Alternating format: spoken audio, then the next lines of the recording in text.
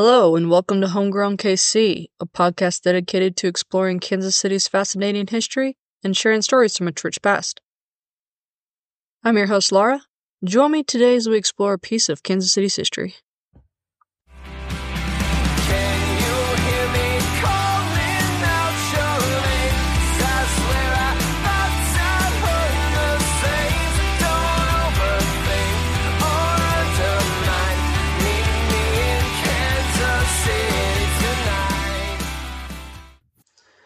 Well, here we are, folks. It's February. Before we dive into today's episode, I have some exciting announcements. First, this is my 50th regular recording, so that's not counting my Patreon episodes, minisodes, or standalones. If we do count them all, we're at 101 total recordings. But I love that this is number 50. Big milestone. Alright. Stepping away from the podcast for a minute, not podcast related, but this is history related. I wanted to bring to your attention the proposed Royals downtown stadium. So, a few weeks ago, maybe a month ago at this point, Councilman Frank White vetoed adding the question regarding the sales tax that would be used to pay for this new stadium to the ballot in April. But that was overturned, so the measure is on the ballot in April, and I'm going to encourage everyone who's listening to vote no on this ballot measure, and here's why.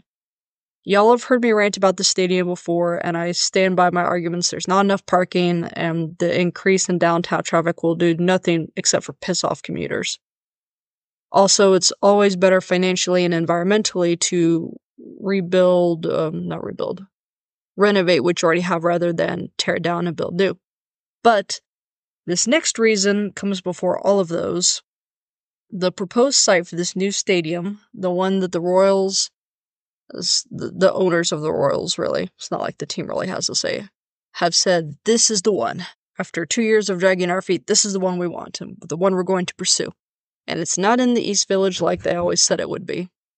Instead, it is actually the site of the old KC Star building. It's right there, overlooking the highway. And it's got T-Mobile, aka Sprint Center, directly across the highway from it, and Kaufman is over to its, I think that's the left. And then, the building's big, but it's not that big that a whole stadium can fit in there. So this site is also going to take up several city blocks within the Crossroads Art District. I don't know of a united coalition fighting this measure yet. If you do, please reach out to me. I very much would like to speak to them to see how I can help them in this fight. Because if the ballot passes and the sales tax is approved, it will be used to buy up the land that all of these businesses are on in order to build the stadium, and then, we're just going to keep paying for the Royals to be there. Anyways, but by buying up all this land of the Crossroads, they're pushing out all these local businesses, which is what I hate the most. There's over 20 local businesses, such as Green Dirt on Oak. It's a restaurant that I've been wanting to try. The Chartreuse Salon. I think I said that right. Chartreuse Salon. It's a restaurant. There's Resurrection Downtown, a church, the Mercy Seat, which is a tattoo parlor, Casey Conjure and Botania, which has crystals and candles and etc., and, just dozens of others. And I think it goes without saying that putting a baseball stadium in the heart of the Crossroads Arts District is basically the exact opposite of what this historic neighborhood is all about. So, I don't live in KCMO. I actually don't get a chance to vote on this. I wish I did. But if you live in KCMO, please vote no. Thank you for coming to my TED Talk. Okay. Also unrelated to this podcast, but again, history related. And I thought, I don't know, you might find this in. I attended a virtual conference through AASLH, that's the American Association of State and Local History, a couple of weeks ago. It was really, really great. It was all about how to teach a full, true, inclusive whole history amidst severe political divide. It was just really good. Had some amazing speakers and panelists and a lot of really good practical advice. two of the things that kept being brought up in one way or another were, one, the average person thinks that there's a single historical narrative and therefore there's only one story to tell, and interpretation is a quote-unquote woke agenda and therefore bad.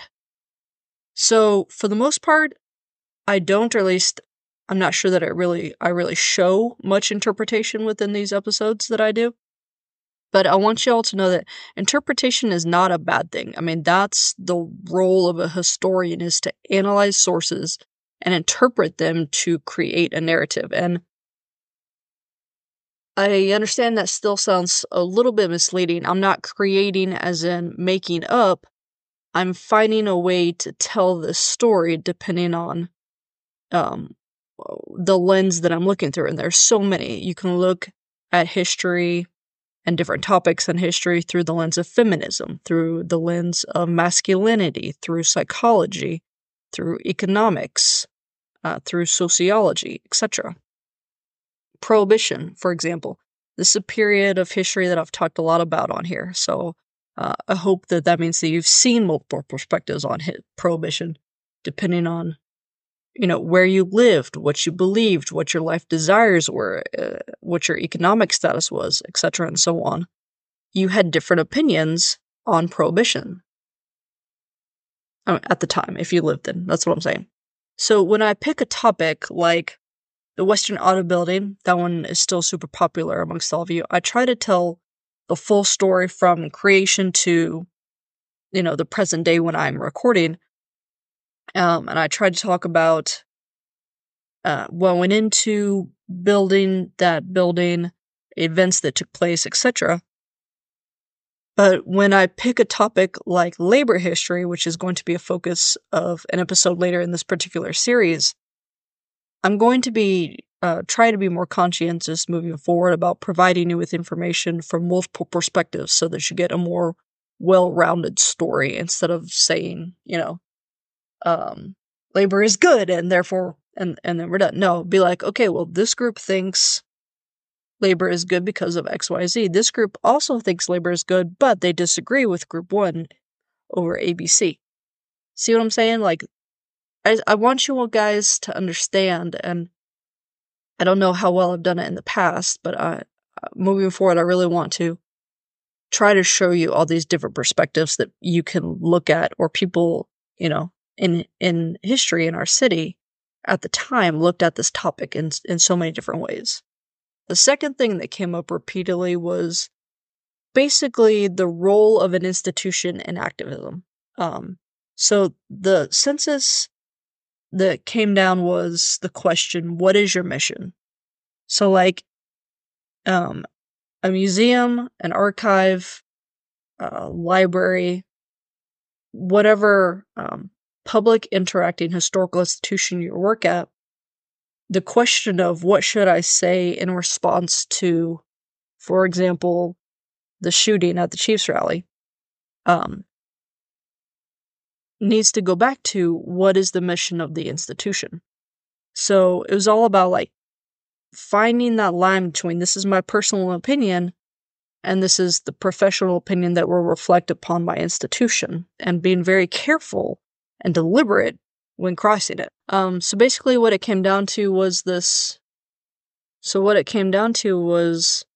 suggestion that it might be smarter to not make that politically charged statement and continue to reach your audience rather than crossing that line. Great advice, and I agree with it to a degree. However, this podcast is not affiliated with an institution, so reminder that things said here are my own research, which I've made as accurate as possible, and my own thoughts and feelings on current topics, and have nothing to do with my work at the Black Archives. And I have increasingly, I think as the years have gone on with this podcast, been vocal about my political and social beliefs, and I'm going to continue to do so. So that is a great segue to once again call out the Israeli government for enacting genocide against the Palestinian people. Can't even call it a conflict anymore at this point, because the Israeli government has bombed basically the entirety of Gaza, including hospitals and refugee camps, which is against international law and considered a hate crime. That said, anti-Muslim hate is up across America, but so is anti-Semitism. And both are the wrong response and attitude to have in response to the situation, my dudes. If you want to take action, please do it without resorting to violence or hateful or discriminatory rhetoric. And call, email, or instead, this is what you do. You call, email, write up, hell, tweet at, or Snapchat at, I don't care, your state and federal reps and tell them to demand a ceasefire. You can also donate your time and money or money to a nonprofit or charity that is helping those who are hurt on both sides, Israeli and Palestinian, such as Heart to Heart International, which is right here in our own backyard in Lenexa, Kansas. Speaking of our own backyard, and I think this is the last thing I wanted to talk about before actually getting on topic, so thank you for your patience. I mentioned the shooting at the Chiefs rally earlier today, earlier in this podcast, I just read today, though, that 2 grown men have been arrested, and related to the shooting. Yeah, I said that right. As well as 2 teenagers. So, if you are upset about this, and all of the children who were injured are now at home, so that's great. If you are upset about this, again, do the same thing. Contact your reps however you can. Demand more stringent gun laws, because right now in America we have more laws about how to get a license and what is required than what is required to own a gun. So, like, you should be required to take training before you own a gun. You should be required to have a license to own a gun and not just concealed carry. Speaking of which, a lot of states no longer require a license for concealed carry. Americans should not own an AK-47, which is a military-grade rifle. That is a weapon of war. There is no need for a civilian to own such a weapon. And if you are an abuser, you have a history of abuse, you shouldn't own a gun. Or at least, there should be flags, because domestic partners are one of the number 1 causes of death among Americans today, among statistics of deaths by gun. Death by gun is actually the number 1 cause of death for children, which is fucking messed up. And you should have to have a background check before you get a gun and not just go buy it off some dude in a parking lot. It's ridiculous. And it's been going on for over 30 years. So I really don't understand why this is getting worse every year. But we shouldn't have to fear going to church, going to a movie theater. Children shouldn't fear going to a fucking school, okay? They're supposed to be safe there. I shouldn't fear going to a parade or a rally, and somebody with a gun and angry is going to let it go, okay? So, if you agree, like I said, please contact your reps, demand stricter gun laws. Okay, very, very last thing. I know I said that was probably the last. I just looked at my notes. For those of you who are interested, I mentioned that I was going to read banned books this year. Last month, my friend and I... Oh, wait, no, sorry, this is February. Last month and this month. It took us 2 months to read this. My friend and I have read All Boys Aren't Blue by George Johnson. So far, it's been good. Parts of it kind of heartbreaking. Okay, we are halfway into the show and not on topic yet, so thank you for your patience. That is all I have for announcements. Okay, here we go. So this is topic 2, part 1 of Harry S. Truman of Series 8, 2024, We Are the People.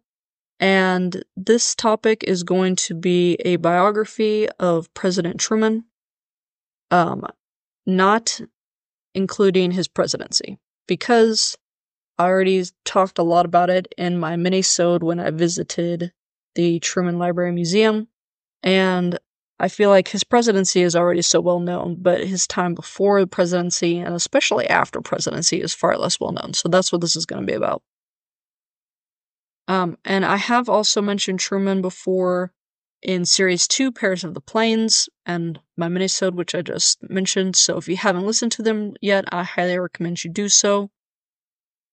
I also encourage you to become a patron supporter because I have a couple of Patreon episodes coming up that are going to be focused on Truman. So let's start with his family. Truman's father was John Anderson Truman, born December 5th, 1851 in Jackson County, Missouri, to Anderson Ship Truman, 1816 to 1887, and Mary Jane Holmes Truman, 1821 to 1878. John Anderson died in Kansas City on November 3rd, 1919. Grandpa and Grandma Truman were both born in Shelby County, Kentucky. Anderson Ship was a slave owner, as were his in-laws. They actually gave him a slave as a wedding gift. Yuck. They married, Anderson Ship and Mary Jane married and moved to Kansas City from Kentucky in 1846. So 20-ish years before the Civil War and Emancipation. John Anderson had 4 siblings. They were William Thomas Truman. One second. Come on. It's freezing. Hold on. There we go. 1847 to 1930. Margaret Ellen, aka Ella Truman Noland, 1849 to 1948. She lived 99 years. Emily Ricks Truman Colgan, 1855 to 1929. And Mary Martha, aka Maddie Truman, 1860 to 1900. His wife, John Anderson's wife, also went by Maddie, so that's not confusing at all. Also, what's up with basically everybody in this family being named Margaret and or Mary? There are a few more. There's a lot. At the time of his son's birth, John Anderson was a livestock trader. About a year later, 1885, they moved to a 71-acre farm just south of Belton, Missouri. But they were only there for a couple of years before they moved in with his in-laws, Papa and Granny Young. By the way, I don't know what Truman actually called his grandparents. This is just how I chose to identify them. And I think Papa and Granny Young is very cute. Anyways, they moved in with the in-laws on their farm, which is out by Grandview. It's still there today. It's a state historic site. It's run by the state parks, so been visitors. The family moved to Independence proper in 1890. So Harry would have been about 6 at that time, and it's because his mom wanted to, I'm going to introduce her in a minute, she wanted to give her children a good education, so they moved to the city. But even once they lived in the city, John Anderson continued to keep/work with livestock. Kind of like that old, you can take the boy out of the country, but you can't take the country out of the boy. That's John Anderson, that's what I feel like. Truman's mother was Martha Ellen Young, aka Maddie Truman, born November 25th, 1852, also in Jackson County, Missouri, to Solomon Young, 1815 to 1892, and Harriet Louisa Gray Young, 1818 to 1909. Maddie Young came from a very large family. She had 8 siblings, so 9 kids total. There is Susan Mary Young Bartleson, 1839 to 1925. William Andrew Young, 1841 to 1916, Sarah Ann, aka Sally Young Childs, 1843 to 1907, Harrison Young, 1846 to 1916, Elizabeth F. Young, 1848 to 1854, so she died in childhood, Laura Jane Young Everhart, 1850 to 1933, and I gotta say, I love Laura Jane Everhart. Ellahart, that's cute too. But Laura Jane Everhart just rolls off the tongue. It's beautiful. And there's also Adeline, aka Ada Young Van Klooster, I think is how you say that. 1854 to 1914, and an unnamed brother who was born and died in 1856. So perhaps he was a stillbirth, or perhaps he just died, a few weeks after birth. Papa and Granny Young were also from Shelby County, Kentucky. Quote, from the 1840s through the 1860s, Solomon Young helped lead wagon trains west to California and Utah, end quote. So there's actually 3 trails that began in Independence: the Santa Fe Trail, the Oregon Trail, and the California Trail. Granny Young outlived her husband by a few years, and when she died, she left Grandview Farm to Maddie, that's Harry's mom, and her brother Harrison. All of her other kids she left out of the will, so a little bit of family tension there. So Mama died in Grandview on July 26, 1947. She had studied art and music at the Baptist Female College in Lexington, Missouri, there we go, and taught Truman to play the piano when he was very young. He played piano for a very long time, so he must have been good, I would hope. Alright, here we go. Harry S. Truman was born May 8th, 1884 in Lamar, Missouri. He had 3 siblings, a brother born in 1882 who died that same year, an older brother, John Vivian Truman, born 1886, died 1965, and a younger sister, Mary Jane Truman, born 1889 to 1978. The house where he was born is still standing. It's a little house museum / state historic site. And I sense that this would be a good road trip for the summer. It's only 2 hours south. Very easy to do that there and back in a day. According to the autobiography of Harry S. Truman, he was named after his uncle Harrison Young, and the S in his middle name is not an initial for anything. His middle name really is simply the letter S in honor of both of his grandfathers, Solomon and Anderson Shipp. Harry was born with poor vision. He had to begin wearing glasses at age 6. In 1894, age 10, Harry and his brother both caught diphtheria. John apparently recovered quickly, but Harry did not. His symptoms lasted about 6 months, and at one point they seriously thought he was going to die. Maybe that's not the most riveting piece of trivia from his biography. I'm sure he caught the chickenpox as a child and, had a cold like several times over the course of his life. But I read that, and I had to include it because Balto was one of my favorite childhood memories. Fellow millennials, y'all out there? I know you had the same thought as soon as I said diphtheria. Now, according to Harry S. Truman, His Life and Times by Brian Burns, Harry sounds like he was a very scholastic-minded kid and also very hardworking. Quote, he helped edit the high school annual. During high school, he also worked at an Independence Square drugstore cleaning hundreds of medicine vials with a feather duster. End quote. That, frankly, sounds very tedious. After high school, in 1901, Harry, unable to afford college, moved to KCMO and continued working. Quote, Truman worked 2 banks, drilled with the Missouri National Guard, and discovered theaters, seeing shows after work, and in one case, taking a job as an usher to see still more. End quote. Burns said that John Anderson, quote, squandered his family's finances speculating in grain futures, end quote. Now, speculating in futures is very chancy. 1010 would not recommend. But squandering sounds a touch harsh to my ear. Like he did it on purpose. I'm going to give John Anderson the benefit of the doubt and say that he simply made an inadvertent investment choice. However, it did result in the loss of $40,000 worth of property, money, and stocks. So the family had to sell their home, and they moved from Independence to KCMO.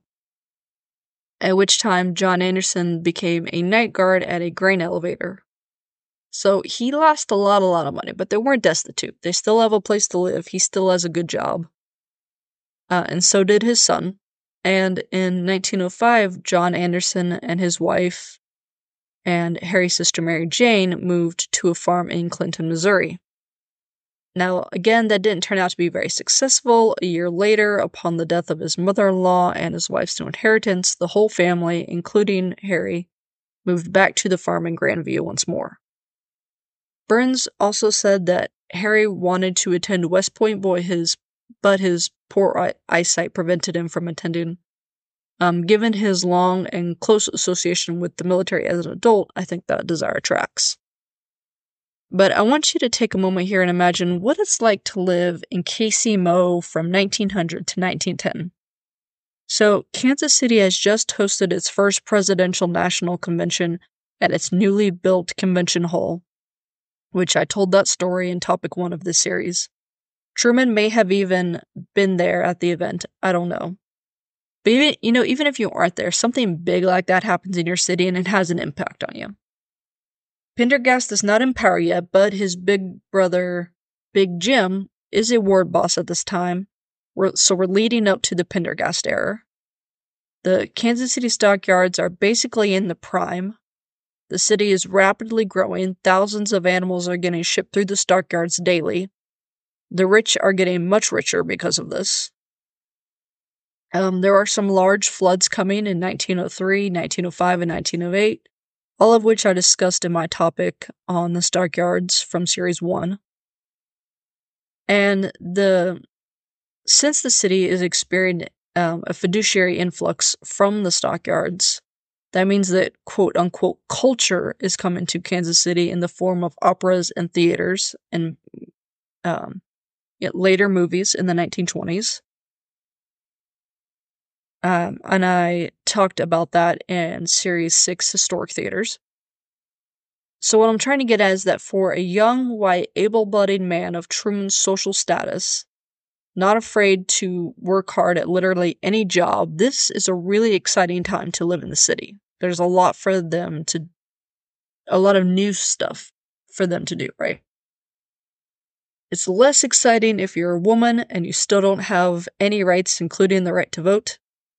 Or if you're an immigrant and you're living in a literal slum, like pitched tent, mud, and feces, floating in the mud sort of slum, while you work at the stockyard or the canning factory. Again, talked all about that in my topic from Series 1. Or if you're black and you are living as a second-class citizen, also denied all of your rights. But for Truman, life is good right now. Truman finally got a job not long after graduation as a railroad timekeeper, which I just mentioned a little bit ago. He worked 60 hours a week and made $35 a month. In 1903, he got a job at Kansas City's National Bank of Commerce. After working there for a few years, he transferred to the Union National Bank for almost double the pay, now making $75 a month. In 1914, after the death of his father, which, by the way, he died from a hernia that he received while working as a Jackson County road overseer, Harry took over the Young farm in Grandview, and 2 years later, he attempted to invest in oil drilling by buying and then operating a small mining company. But much like his father's attempts in grain speculation years before, he was not successful. The National Guard battalion Truman was a member of was shipped overseas to Germany in 1917. Harry had joined the Guard in 1905 and then left in 1911, but he re-enlisted in 1917. As a reminder to listeners, World War I began in July 1914, but the U.S. did not join the fighting until February 1917, and troops were not sent over until June of that year. The war ended in November 1918. However, Truman did not return from the war until May 1919. During the war, Truman was a part of Battery D of the 129th Field Artillery and reached the rank of captain.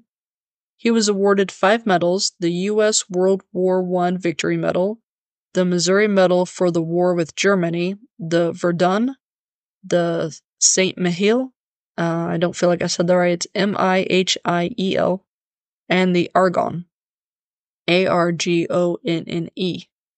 I'm not going to go into detail about his duties during the war. If you're interested in that information can be found in biographies about his life, also at the Truman Museum. They have a really good display about his time in the Army. He married Elizabeth, aka Bess Virginia Wallace, born in Independence, Missouri, February 15th, 1885, to David Willick Wallace, 1860 to 1903, and Margaret Elizabeth, aka Madge Gates Wallace, 1862 to 1952. On June 28, 1919, so basically a month after he returned from war, he got married. They were 34 and 35, respectively. As I mentioned in my minisode on the Truman Library Museum, he first proposed via his letter while he was in the army during World War I, and she turned him down. Their only child, Mary Margaret, aka Marge or Margie Truman, no doubt named after several of her grandmothers and great-grandmothers, was born on February 17th, 1924 in Independence, Missouri. So Bess would have been 39 at Wow. I'm sure that was not an easy pregnancy. And Harry would have been 38. She and her mom, that's Bess and Margie, were also birthday buddies. That's always really sweet. They're just born a couple of days apart. Margie married Elbert Clifton Daniel Jr., 1912 to 2000, from Zebulon, North Carolina on April 21st, 1956 in Independence, Missouri, and they had one son, William Wallace Daniel, 1959 to 2000. Margie died in Chicago on January 28th, 2008. That is actually all I have for the topic today. I imagined this originally as a two-parter, with part 1 being birth to presidency and then part 2 being post-presidency. However, it looks like this is going to be a 3-parter, with part 2 covering marriage to presidency and then part 3 post-presidency. Yes, I spent about half of this episode talking about things unrelated to the podcast, but c'est la vie.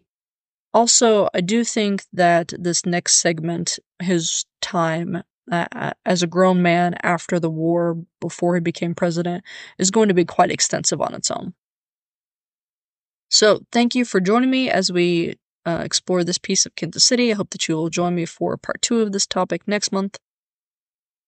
I have several sources. I actually got like 8 books from the bank, from the library. For this particular episode, I drew most heavily from Harry S. Truman, His Life and Times by Brian Burns. And also, of course, findagrave.com is where I got a lot of the information about his parents and grandparents. I hope you will consider becoming a financial supporter of the show. There are several ways you can do so. You can subscribe to patreon.com/homegrownkc or redcircle.com/homegrownkc. You can also give a one-time donation at redcircle.com/homegrownkc or coffee.com/homegrownkc. That's ko-fi.com. You can give as little or as much as you want, even as little as $1 a month. Once you sign up, create an account, subscribe to the show, you'll be charged on that day, and then on the first. Become a patron supporter, you get 3 things. 1, an item from the merchandise store valued at $5 or less, a shout out on every episode and social media posts. So thank you for continuing to support me, Joan and Bjorn. You also get access to exclusive bonus content featuring other local historians, archivists, and museum curators. Everyone who simply donates will receive a shout out on the next available episode, but you do not get access to bonus content or anything from the merchandise store. So I reached out to my contact at the Truman Library Museum. They are interested in doing an episode with me, although we do not have a date set. I also reached out to the Grandview Farm, run by State Parks, remember?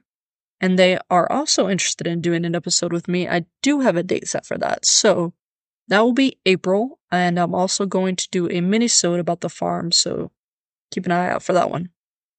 Additionally, if you donate on Ko-fi, that's ko-fi.com, 1% automatically goes to help fight climate change, which is something that I'm passionate about.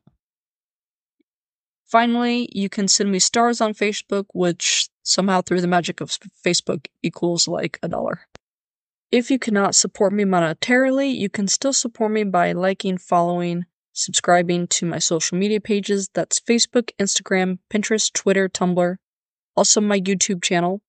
I'm Homegrown KC on all of those. And rate and review me wherever you listen, but especially Apple Podcasts. You can visit my website for additional information on each topic. That's homegrownkc.wordpress.com. You can also sign up for my newsletter on my website.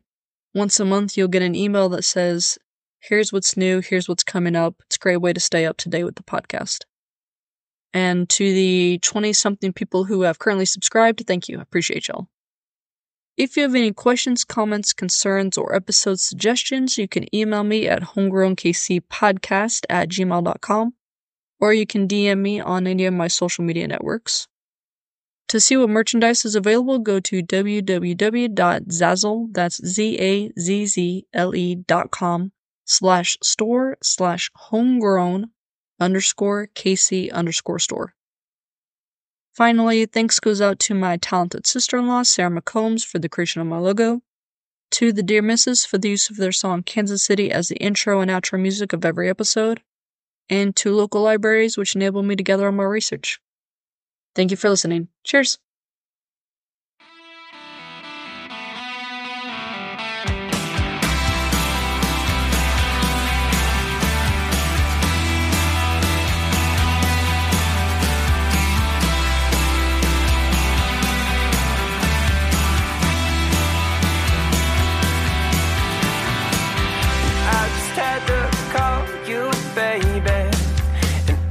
Had to ask you this tonight, 'cause I can't seem to shake this feeling, and I can't seem to get you off my mind.